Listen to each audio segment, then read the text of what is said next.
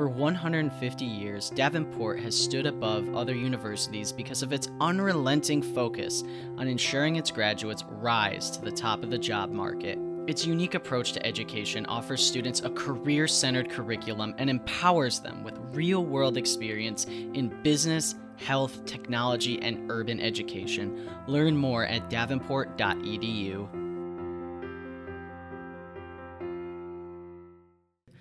Welcome to the Back to Business podcast with your Grand Rapids Chamber CEO Summit Special. My name's Connor Smithy. The conversations you hear in this series were recorded live at the West Michigan CEO Summit.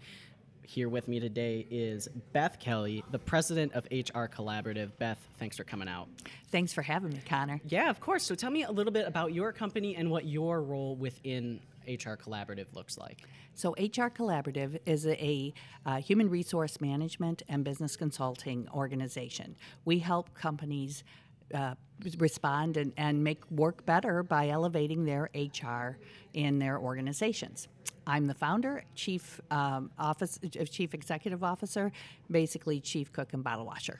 All right, awesome. And you're the founder, so what made you want to start this business? Well, actually, I've been doing HR work for most of my career. I had the opportunity to work with two great organizations here in West Michigan, Cascade Engineering and D&W Food Centers, and then decided that for a matter of personal life balance and the ability to do what I do best, it was best for me to go out on my own. So I was an independent consultant for quite a few years, but then after a while realized that it was time to grow the business. And so in 2013, we hired our first employee and haven't looked back since. Yeah, you haven't looked back since, and you guys have been growing. What are some of the things that you've learned along the way? Obviously, in HR, you're working with people, helping, manage people. What are some of the things you've learned about, those relationships, employment relationships with people? So one of the things we like to talk about is how important the people are to the business. They truly are your most important asset. There's a couple of reasons for that. First of all, they're the only asset you have that actually appreciates over time. The person you hired yesterday is going to be worth a lot more in 5 years than the computer you buy today. Second of all, they're probably one of the most expensive items you have. Typically, payroll and employee costs are either first, second, or third on your expense reports or on your expenses, on your P&L. And then third, they are really the only thing in today's market that differentiates you from the other competitors that you might have. So with those three things in mind, it makes sense for businesses to put their people at a top priority, right?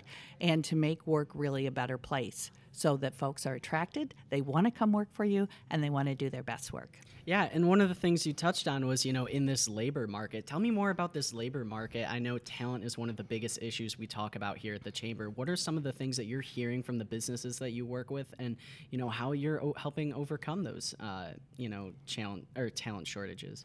I'll tell you, I wish we could clone people because if we did, we'd have the magic bullet and we'd be able to put folks in place. But obviously that technology is not here and would have its own problems. Not yet anyways. So we're not going to worry about that. But, when you're looking at a fixed pie, we've got all the people there are, at least in right now.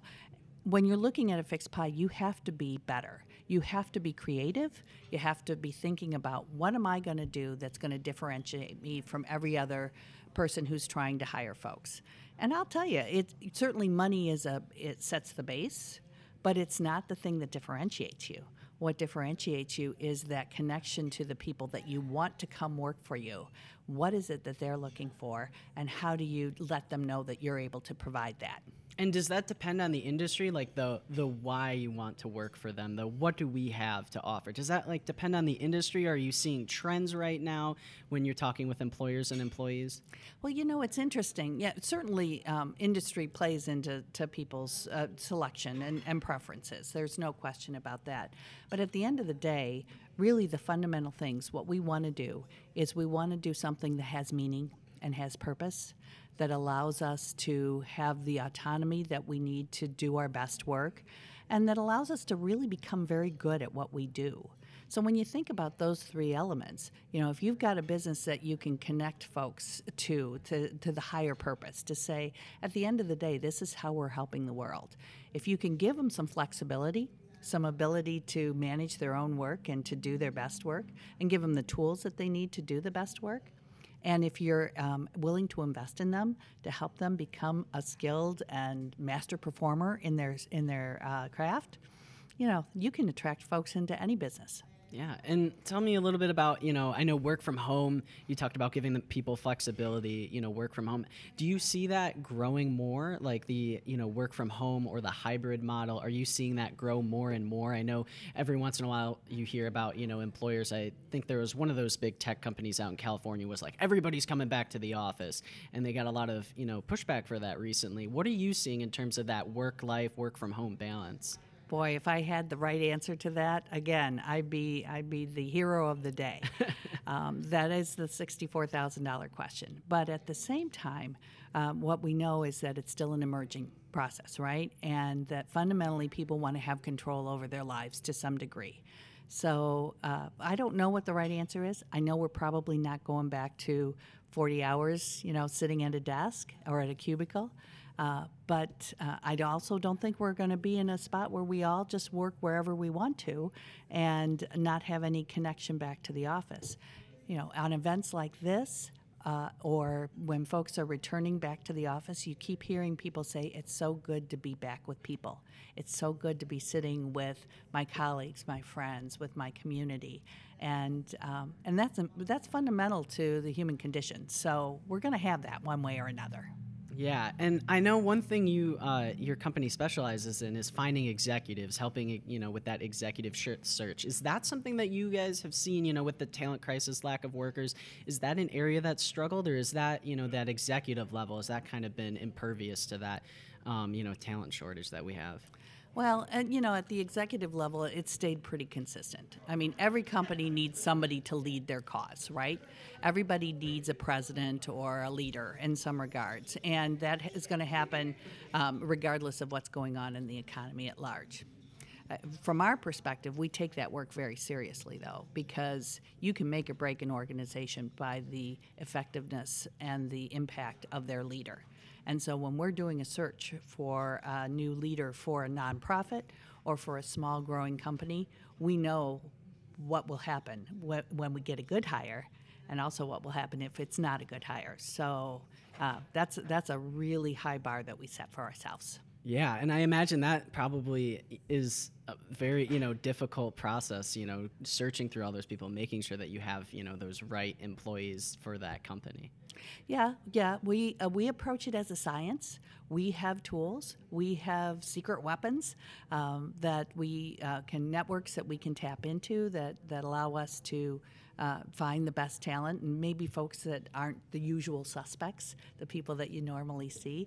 And we also spend a lot of time with the organization making sure that we understand what it is exactly they want. The truth is that not everybody will be successful in every job. There's nobody on the planet that can do every single job well. We all have gifts and talents, and when we align those gifts and talents with the expectations of the organization, that's when the magic happens. Yeah, that's awesome. And, talking about Grand Rapids, our theme here today at this event is why Grand Rapids, why now? You obviously work with a lot of growing companies looking for workers, and your company yourself, is a growing company. What do you, when you talk about investing in Grand Rapids and like setting your company up here in GR, like why choose Grand Rapids? Why are companies, choosing to be here? Well, for us, Grand Rapids is personal. My husband's lived here all of his life. I've lived here for 40 years, and we've watched it emerge and we've watched it evolve as a city that has always been good foundationally, but now has so many different things that can attract talent. I kind of hang around with the beer crowd a little bit, and the younger folks, and every now and again I'll see people who will tell me, "Oh, I've been to Grand Rapids. Oh, I love that city. I've visited it a lot." And I always have to ask the question, "Well, why did you come to Grand Rapids from Chicago, or from Denver, or from San Diego?" Well, the reason is always because of the vibe, right? The excitement, Yeah. and it feeds on itself. It builds on itself. So I think Grand Rapids is today poised to be just a city that's going to have not only a great impact on Michigan, but a great impact on the United States.